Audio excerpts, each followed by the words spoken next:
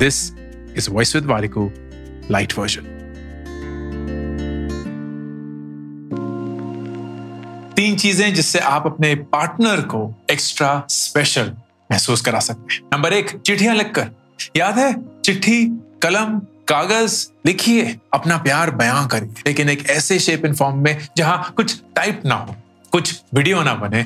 आप अपनी मेहनत से लिखकर वो खूबसूरती बयां करेंगे। नंबर 2, कुछ खुद से बनाकर। बहुत आसान होता है कि कुछ मार्केट से खरीद लिया, कुछ ऑर्डर कर लिया, कहीं चले गए, लेकिन खुद से जो बनता है ना, उसमें ना सिर्फ मेहनत पर प्यार भी झलकता है। नंबर 3, कुछ ऐसा जो उनको पसंद है लेकिन आप अक्सर नहीं करते। चाहे वो एक सीरीज देखना हुआ तो आप अपना मन मार के उनके साथ देखते हैं, चाहे वो एक डांस नंबर शूट करना हुआ क्योंकि उन्हें बहुत पसंद है लेकिन आप नहीं नाचते, चाहे वो एक गाना गाना हुआ क्योंकि उन्हें बहुत पसंद है लेकिन आप हमेशा गाने से कतराते हैं। कुछ ऐसा जो आप उनके लिए करते हैं, खुद का मन मार के, ये बताने के लिए कि वो शख्स आपके कितना जरूरी है। आपने कुछ ऐसा किया हो, प्लीज बताइए, लोगों को आइडियाज मिलेंगे।